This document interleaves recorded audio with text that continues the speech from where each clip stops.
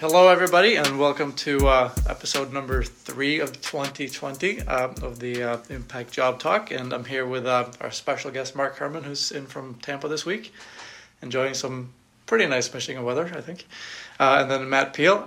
So today we're going to talk a little bit about working on contract. So the American Staffing Association estimates that there are about 3 million people working in temporary and contract type of roles. I don't know if you can talk a little bit about how we at Impact help individuals with contract type of roles. Matt, if you want to start. Yeah.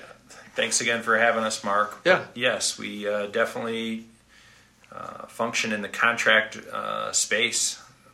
Most of our contracts are client-driven. They come to us for a specific technical or functional need for a specific period of time, whether they're trying to meet a demand in production or a maternity leave, whatever the business driver may be. But we certainly qualify or play in that space of helping contract folks find contract roles. Okay. And for somebody looking to work full-time, I would say maybe trying out a contract role would be good way to get to know the company first a little bit before deciding whether you want to stick with them, and same for the company. So I don't know if you can talk about that a little bit, sort of the try before you buy scenario, if you want to look at it that way. Sure. Well, what I've encountered recently, I'm sorry, my name's Mark Herman. I'm in the Tampa branches. With the younger generation, a lot of them are more interested in pursuing their passion and making sure that company culture aligns with their passion and what's important to them, not just bringing home a check. So I'm finding that contract and temporary work is appealing to the younger generation, so they can go in and do just as you said, try before you buy. Make sure that the corporate culture aligns with what's best for them, and that they're supporting their passions through that. So that's what I'm kind of seeing there. Yep. And I think we talked about corporate culture in our last podcast as well, how that's going to be really important. We did. Most organizations, as Mark has said, a lot of the younger generation want to make sure they're not making a decision about a job after 1 or 2 interviews. They want to get in there and get a sense of the culture and whatnot. From the client side of the equation, they're choosing to go a contract or a contract to hire route because they've had a bad experience in the past. So they're coming at it with opposite business drivers than the candidate side or the person that's looking to do the contract scenario. So a lot of times those worlds may or may not mesh. Typically the contract side is for a specific period.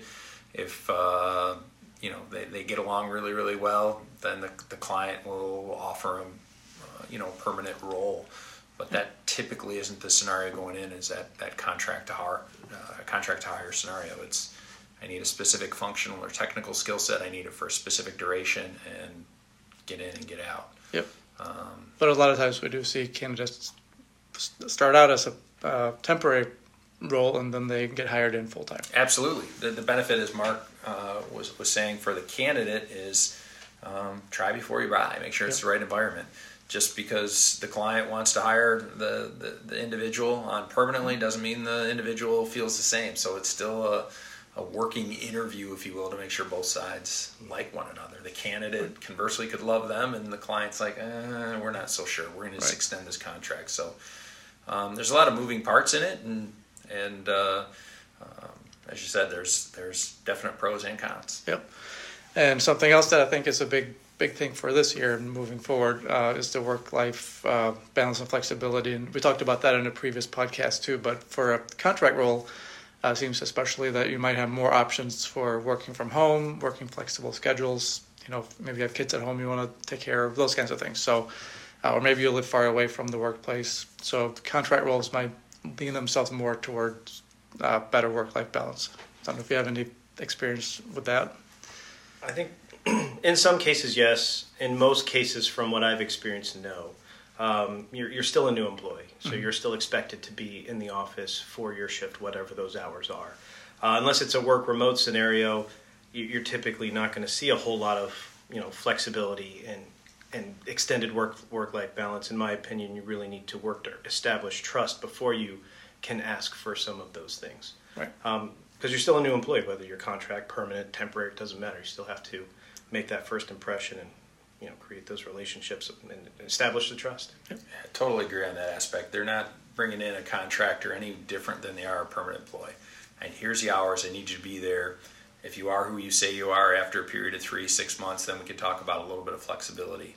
Where we typically see the work-life balance for contract workers as at the end of that contract. If it's a 3-month contract, 6-month contract, 9-month contract, whatever it is, then they have the ability to disconnect for travel for a month or two and then jump back into the contract world or contract game, if you will. So that's typically where their work-life balance comes in, because on the contract side, you're not getting benefits, you're not getting sick time, vacation time, personal time. And so we might see more of that maybe in the sort of the gig type of contract, where somebody might say, hey, we just need you to update our website. We know it's going to take a few weeks. We don't care if you do it in the morning or at night. Just get it done, that kind of thing. So depending on their situation a little bit, I think.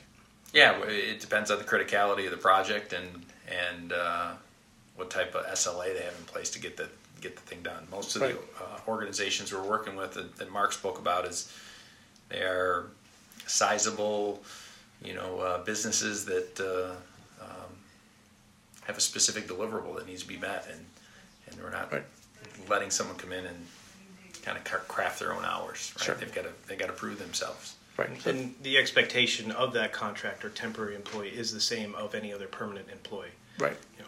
Okay. And then something else that some people might feel like a benefit of working as a contractor is they might come in here and they're actually working for us. So when they go into the workplace, they may not necessarily have to deal with the office politics as much. I don't know if you have any thought on that, but maybe they're coming in, they're working for us, they're doing whatever the contract is, and they know they're going to leave after a few months. So they may not have to, if that's something important to them, not get involved as much with all the stuff going on in the office, participating in internal meetings, those kinds of things. Yeah, we definitely see it more on the engineering and IT side of the equation, where they have very marketable skills, very in-demand type of functional or technical skills, where they don't want to get involved with, sitting in these conference rooms and having scope of change discussions and how this may affect, the purchasing department and how their feelings may be with this implementation. And that's a piece that can derail and lengthen projects. Yep. It doesn't matter if it's an IT engineer or accounting finance for that matter, but they don't want to be part of it. Here's my role. Here's what you need me to do. I'm here for a specific purpose. Hired gun mentality. Get me in and get me out. Yep. And then another benefit to some people, if you're sort of in a career mode where you kind of want to get from one contract to the next, you get to know a lot of people. So there's a lot of good networking going on, where you get to know people within different companies that could help your career sort of in the long term. So I don't know if you can kind of share some thoughts on that as well, as far as the networking aspect of taking on shorter contracts. We definitely see it, right? At all levels, whether it's a staff level or leadership. When those senior leaders move organizations, they're looking back on their career and trying to find trusted consultants that they work with in the past that have delivered on projects for them, and they want to bring them back in to help them face a current issue they're seeing today. So those connections, those both peer level as well as VPs, management level folks that they interface with, if they do a good job, they're definitely going to gain traction and opportunities down the road as that person moves on to their next role. Yep. So if you're looking at someone who might be switching careers from one thing to something completely different, they might want to start with a few contract roles to get their feet wet, maybe get some experience in a few different areas, where if they took on a full-time job, they may not get those different types of experiences all within one job role. So I don't know if you can tie into that as well. If you have candidates are along those lines. I'm working with a top-notch HR person right now who has been fortunate to have been with the same company and in the same industry for 18 years, and he's looking to branch out. And it's very difficult to leave the industry or the specific sector that you're in, and trying to find something at that level and salary as well. So being open-minded to taking on a contract role is certainly a way to see if you do in fact want to leave that sector and do something else, for a different type of company. And, also with folks that are thinking about retiring early, contract is perfect. If they're not ready to completely check out yet, they can, open themselves up to some contract work and be available for assignments. And, just as Matt was saying earlier, travel the balance of the year and then check back in for another contract. So there are a lot of benefits to being a contractor. Yep, definitely. Now, one of the, I guess, benefits of working full-time is you get the health benefits, all those kinds of things. Well, you do as a contractor or temporary employee as well. As long as you're working full-time hours, you have access to benefits with us. Sure, so it's more than 90 days. Yeah, 90 days. Yep. Same as internal employees as well. Yep. Now, a benefit of working contract is that you might get paid more by the hour as opposed to full-time. So that could maybe offset if you do switch around between different contract jobs to maybe be able to still pay for your own benefits and still make more money. So I don't know if you have any thoughts on that as far as how that plays out for different people. Really depends on the role, right? It depends on the level of role and what one's functional or technical skills are coming into the equation. But generally speaking, you would see a contract worker earn a higher hourly rate than somebody that's in a salaried staff role. And that percentage can be nominal, it can be great. It just depends on what their skill level is. Most of the clients will offset that and say, hey, we don't have any benefit costs, we don't have any PTO, et cetera, involved in this person. So generally speaking, you're right. There is a premium, but not in all cases, that's for sure. Sure. And to get into contract work, I would say probably working with a recruiter is one of the best ways to do that, because recruiters will have a lot of opportunities. They'll know about certain projects coming up that somebody could tap into. So what would you say is, as far as working with a recruiter or staffing company, what would be the main benefits that you maybe couldn't get to on your own? Yeah, most of the contractors that we work with are very, very good in a specific, keep beating the dead horse, functional or technical area, and they use us on the recruiting side as that marketing arm, right? They're very good at their craft, but they're not good at knocking down doors and being aware of different opportunities that are out there. We're in the trenches every single day. So by communicating your in and out plan with a recruiter, they can proactively market your skills when you're coming available or keep you aware of some different projects that may be of interest to you. But certainly there's a huge benefit to working through a recruiter for contract roles. Yep.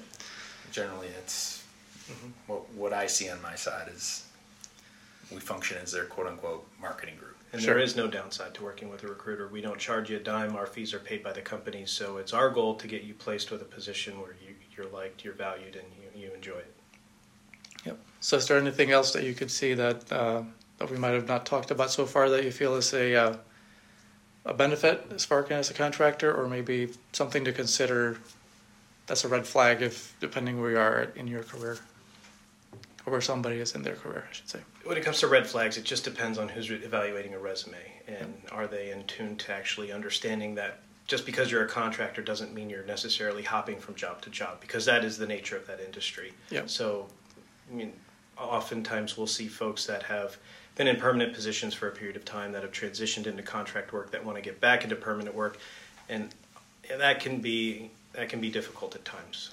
Yep. I know that we've done some podcasts too, is how to handle the resume part. If you do have a lot of contract work, how to make that look good on your resume, because that could be the tricky part sometimes. And that's one of the services we provide here. We can assist with putting together that resume, making sure it's formatted, to target what you're looking for, whether that's getting from contract back to perm or the other way. Any other last minute thoughts? No, the final thing I'd say is if somebody's listening here that's traditionally been a permanent direct hire type of person and is thinking about the contract, I think the biggest barrier we see is that perception versus reality. I go into a contract role, they can cut me at any time. We know about today's economic conditions and the turbulence in the market. At the end of the day, we're all at-will employees, meaning we can be terminated for any reason, business downturn or not. So the perception of stability and longevity as a permanent, or safety, I should say, as a permanent hire versus a contract. Most of the people that are making the jump from a direct hire scenario to contract, that's their biggest perception hurdle. Yeah. I can be cut at any time. anytime you make a job change, you can be cutted. Everyone gets 30, 60, 90-day evaluations, and if there's economic downturn, you can be cut immediately. So that perception is just that. That's not really the reality of the contract work. Yep. So if there's anyone wanting to get into a contract role or even a full-time, feel free to reach out to us. On our website, we have all of our jobs listed on there on impactbusinessgroup.com. We also have other resources like our previous podcast, blog posts, webinars dealing with contract work, resumes, how to handle your contract listed jobs on your resume, all those kinds of things. So feel free to check that out, and hope to have you back on our next episode. Thank you. Thank you.